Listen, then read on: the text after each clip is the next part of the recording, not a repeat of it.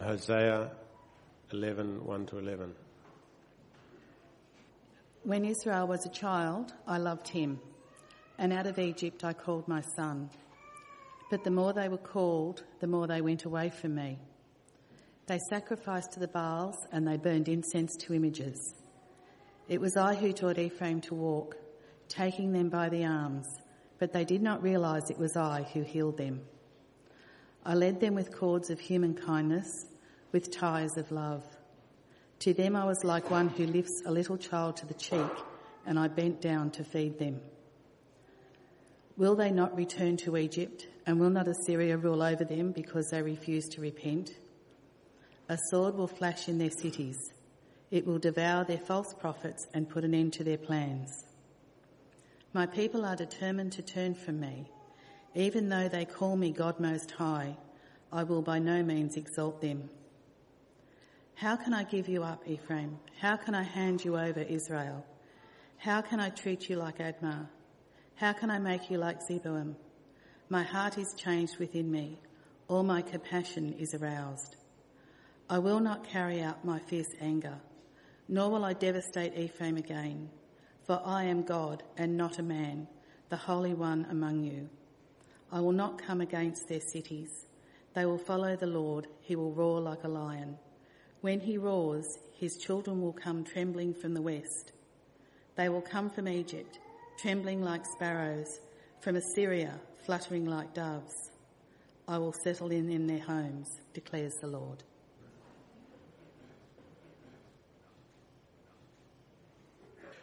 Well, growing up, I had a part-time job in high school of doing a paper run. To make a little bit of extra money on the side, I used to wake up at 6 a.m. 3 mornings a week to do my run. And I'd make enough money to buy one CD, one album a month. And back then, that's how we judged how much money you were making, was how many CDs you could buy in a month.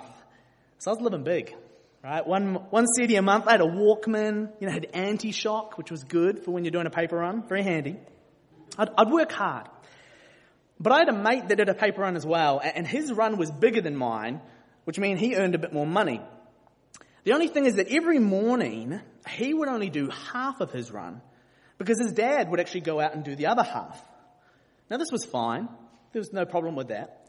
The thing was, he would come to school every day bragging about how much bigger his paper run was. The fact that he could buy a CD and a half every month. Never once did he acknowledge his dad's help. He acted as if he had worked for it all on his own. He'd forgotten the work that his father had done, and took all the credit for himself.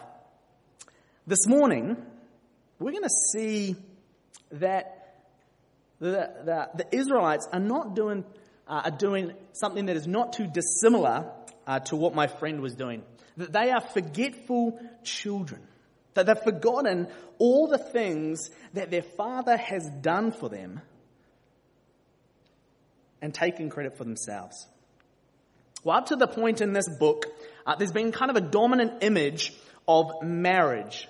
You'll remember from the last two sermons, we saw the marriage of Hosea and Gomer represented God's marriage with Israel.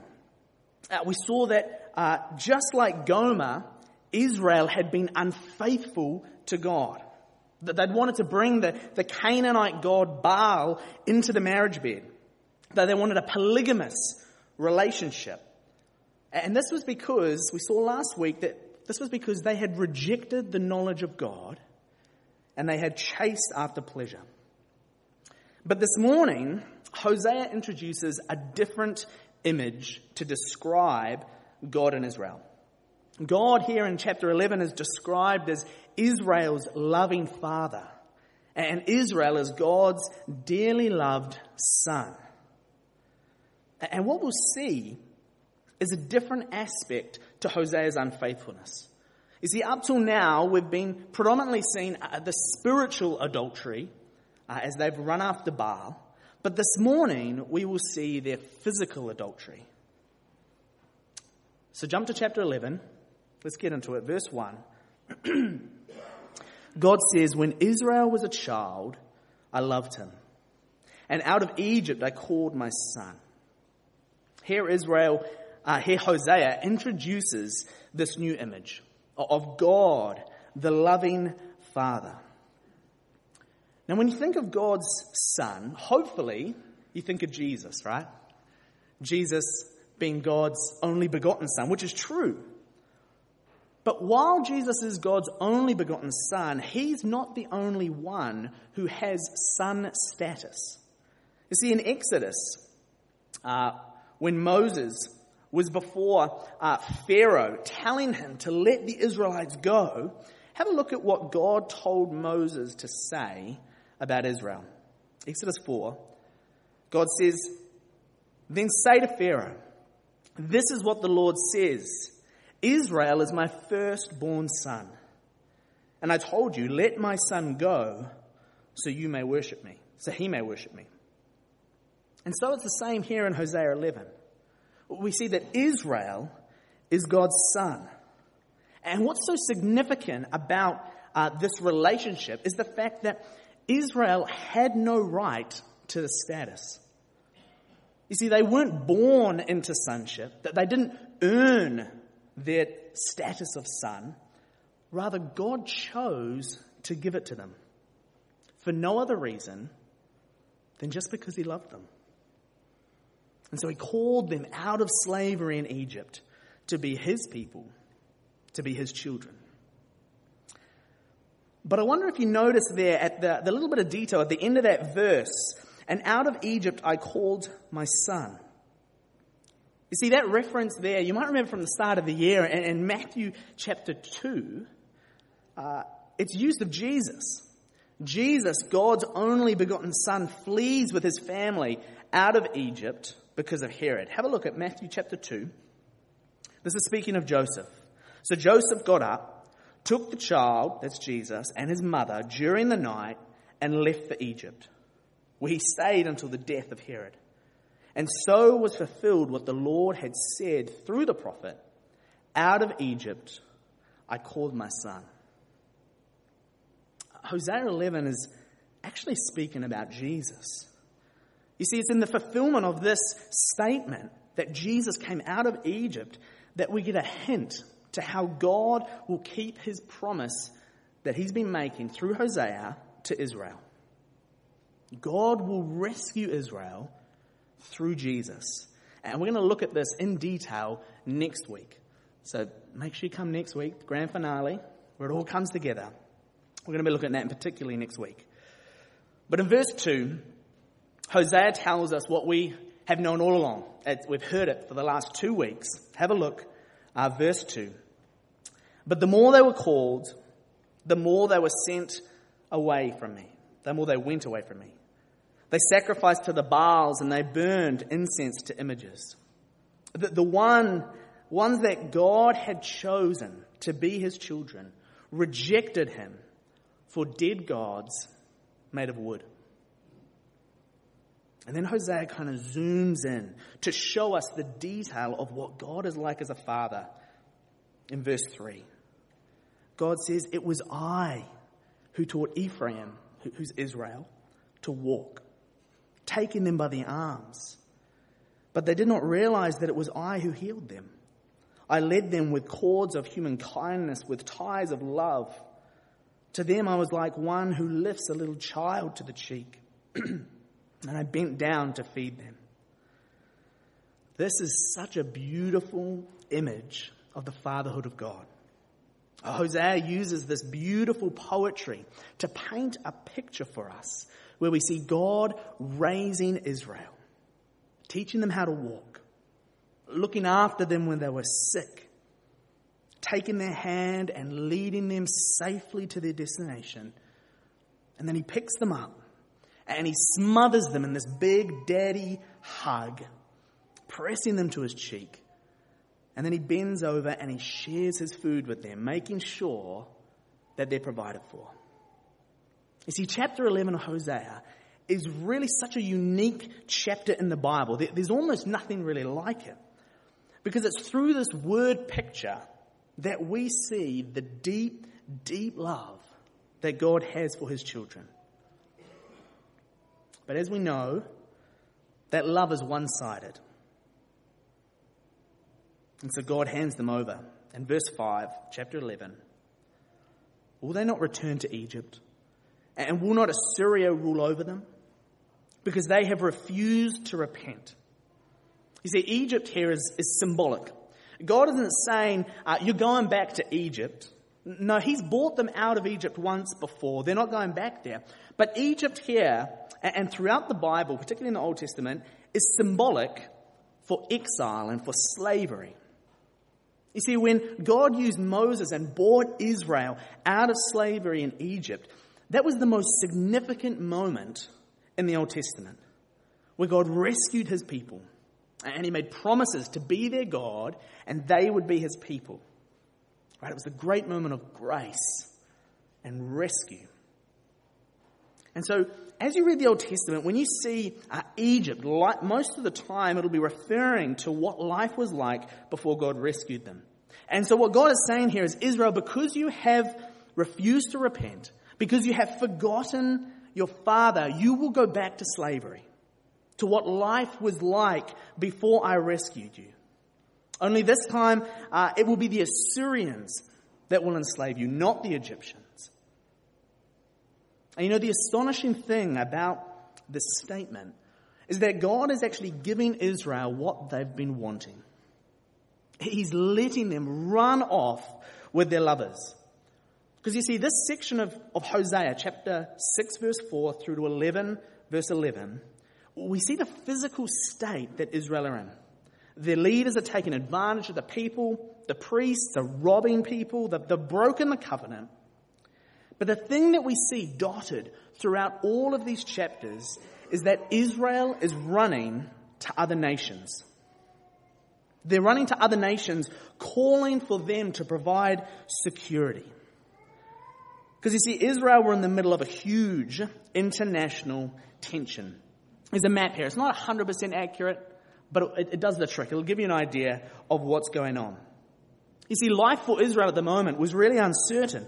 They've got Assyria there at the top, right? They're the world power at this time. And they're extending their borders. And Israel know that Assyria have their eye on Israel's land. And then you've got Damascus kind of there in the middle in the purple between Israel and Assyria. And Israel and Damascus have had kind of a rocky relationship. It's been up and down. And then below Israel, you've got Judah, right? The southern kingdom.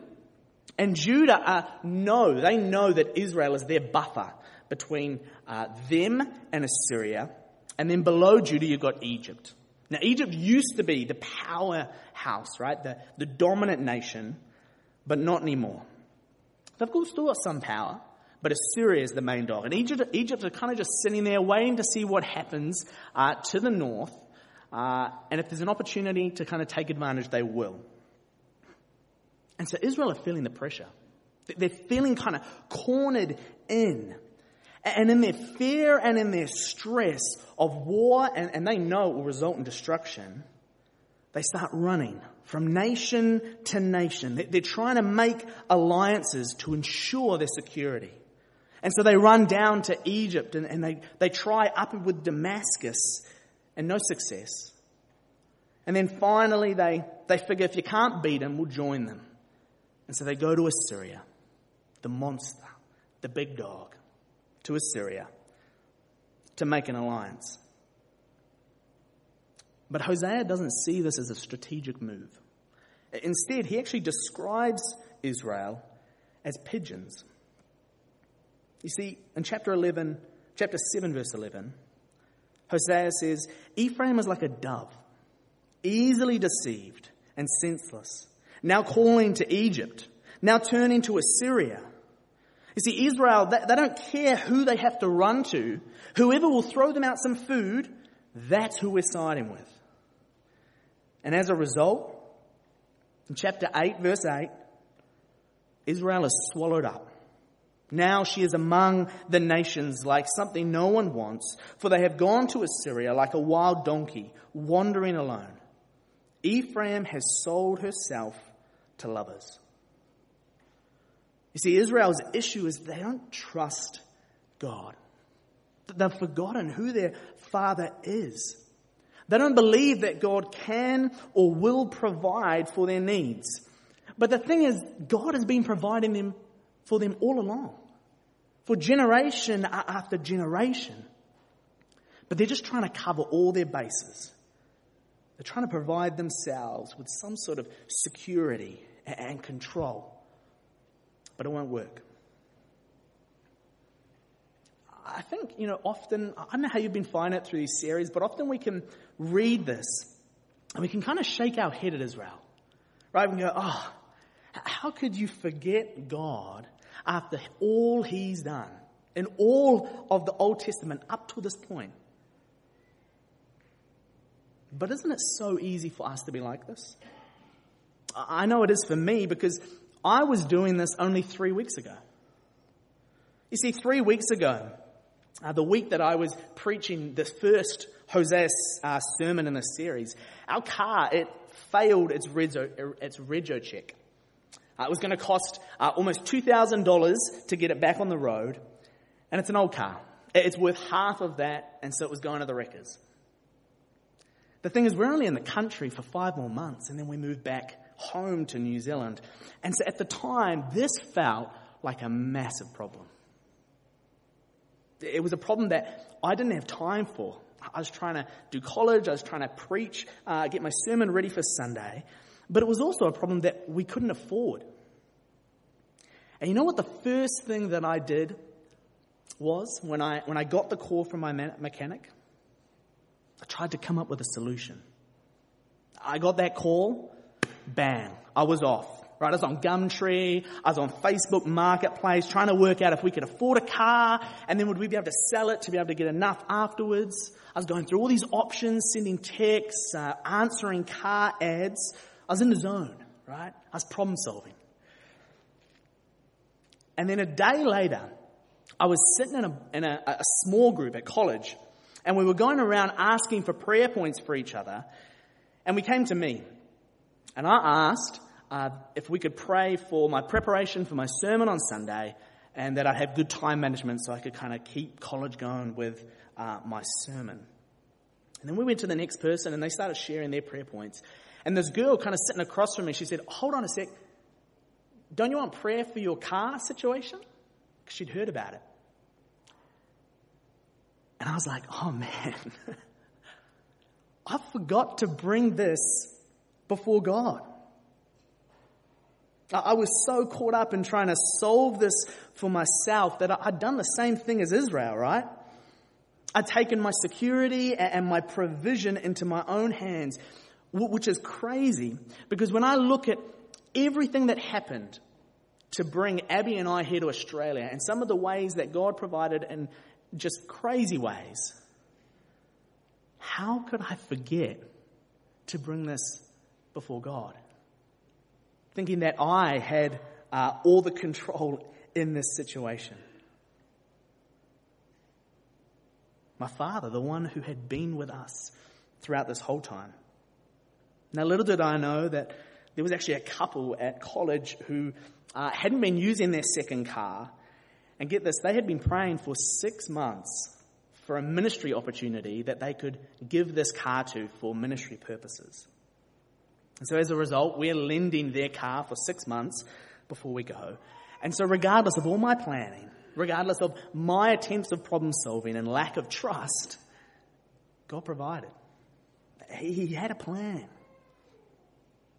But my guess is that my response to hearing about my car is probably not too different to how many of us would react today. You see, I think it's particularly hard for us here in Australia to trust God for our security and for our provision. I think we're seriously in danger of doing the same thing that Israel are doing. You see, we're in a culture that ensures security and it ensures backup plans, right? We buy insurance, we have superannuation accounts, which are good things, really good. But they can also be huge dangers. Because I think often we forget where these things come from.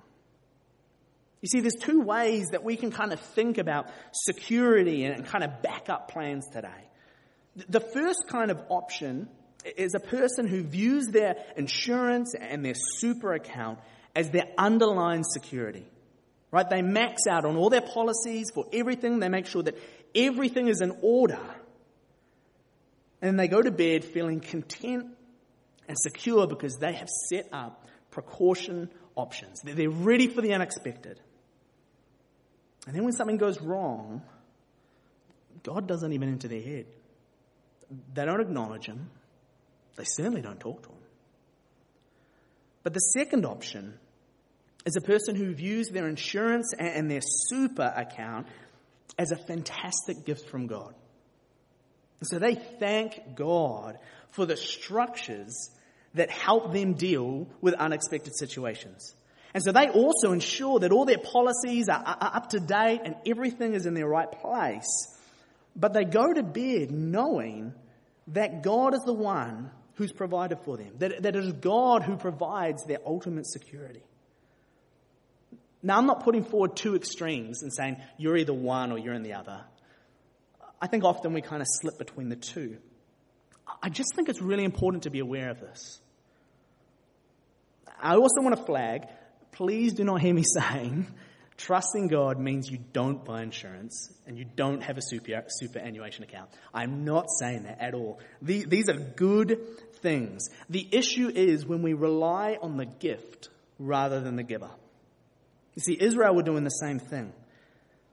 In chapter 10, verse 13, Hosea says, "But you have planted wickedness. You have reaped evil. You have eaten the fruit of deception because you have depended on your own strength and on your many warriors." You see, God gave Israel armies, right? He gave them walls. He gave them defenses. These are practical things that are good, that God gave Israel. But their problem was that they depended on these defenses more than the one who provided them. And so I think we can be in danger of doing the same thing. And I think a helpful diagnostic kind of question to work out where your heart is at and where you're at with all of this is that the next time something goes wrong, number one, do you ask God to provide? Do you bring it before him? And secondly, if you're making kind of an insurance claim or something like that, do you thank God for providing you with insurance? They're little things, but I think can be helpful to work out where we ultimately find our security and where we look to for our provision. We must not let our gifts of security and provision cause us to forget the one who gave them, our Father. But how does this kind of translate into Israel? Like, isn't Assyria kind of like the insurance policy? Isn't it common sense to make an alliance with Assyria for Israel's security? It wasn't. You see, Assyria, when they made alliances with a nation, they came with two requirements. If you were going to ally with Assyria, firstly, you had to give absolute loyalty to the Assyrian emperor. And secondly, you had to worship the Assyrian gods. And so you see, alliance with Assyria meant rejection of God as Israel's king and their provider. And so Hosea summarizes it in chapter 8.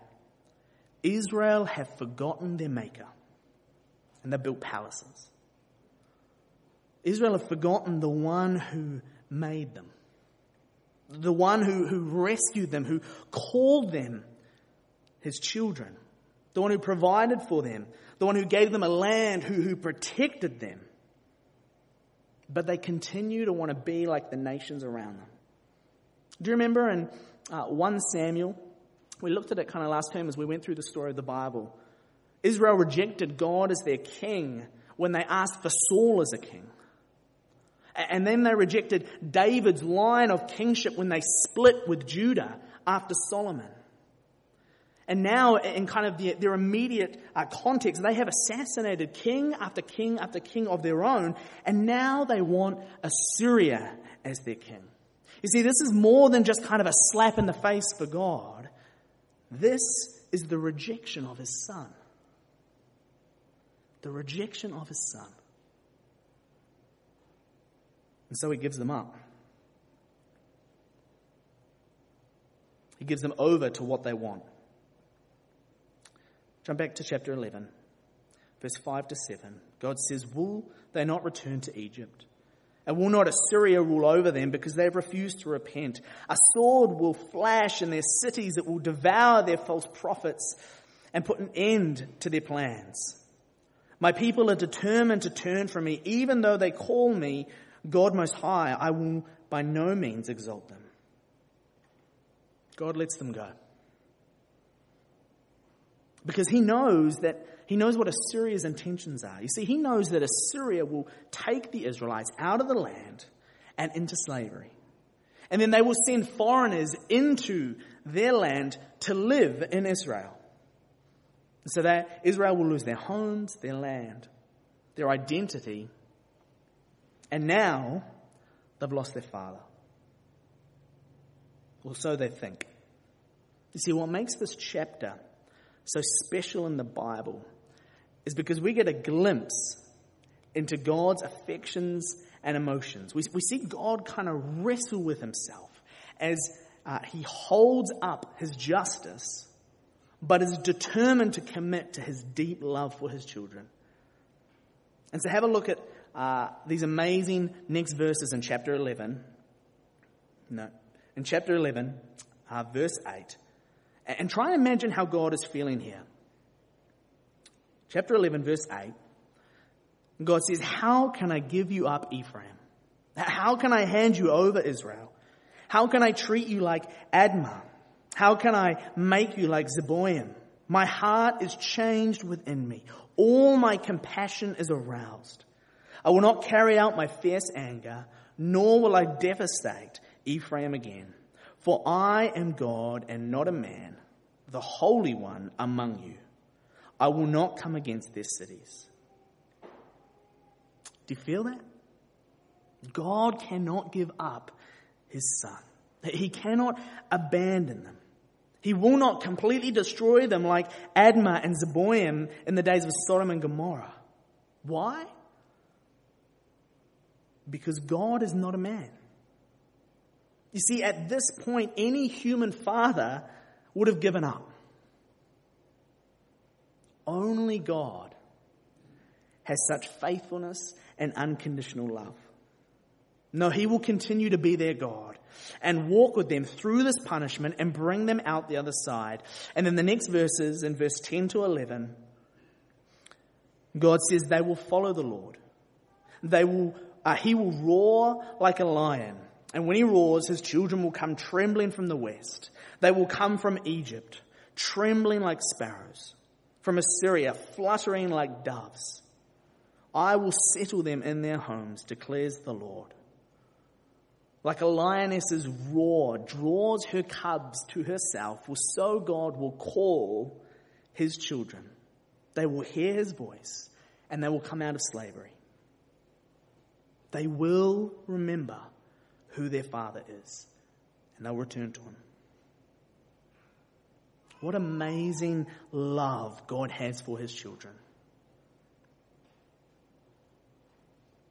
And what's even more amazing is that through God's only begotten Son, Jesus, right, the one who also came out of Egypt, through putting our trust in him, we can also be called children of God. 1 John 3:1 says, see what great love the Father has lavished on us, that we should be called children of God, and that is what we are. What wonderful news. That God could not give up on his children, that he could not abandon them, but that he walks with them until they return. Friends, this is our story. This is our Father. What great news.